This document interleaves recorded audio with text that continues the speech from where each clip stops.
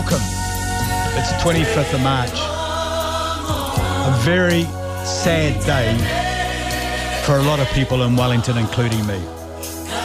I woke this morning to the news that Kenny McFadden had passed away. The text was from my son, who'd been working with Kenny, and said that he hadn't been well. He wasn't attending practices lately because he had COVID, and he wasn't well. Next thing, the text just said, "Dad, I'm very sorry to tell you that Kenny McFadden has passed away." Not the sort of news you want to wake up to on a Friday morning. You see, Kenny came to New Zealand in 1982 as an import to help the struggling St Pat's basketball club, soon to be called the Saints, as an import. He never left the country. Yes, he went home for holidays, but he never left New Zealand. And what an influence did one single man make on one single sport, but more than a single sport. He made a difference in thousands of lives of young people, whether they went on to become bankers or lawyers or doctors.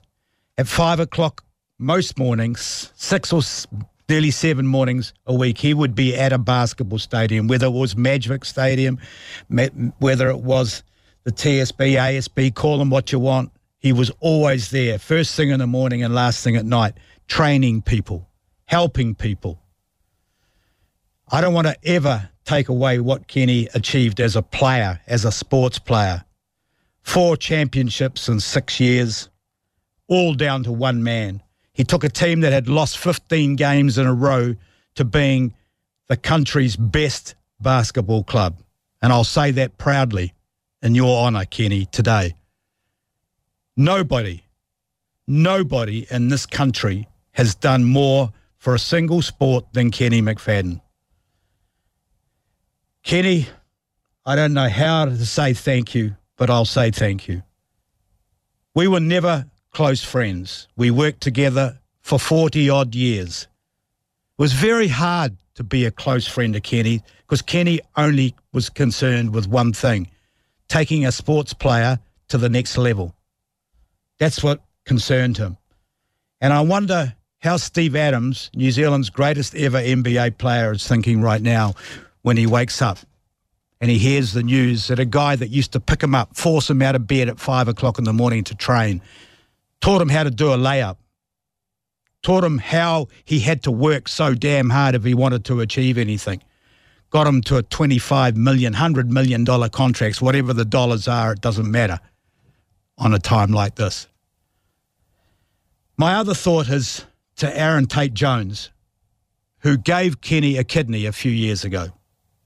What a commitment. So, Aaron, I know that you'll be absolutely distraught right now, like a lot of New Zealanders will be. My thoughts go out to you today. R.I.P. Kenny Mac. No one in the world deserves the rest more than you.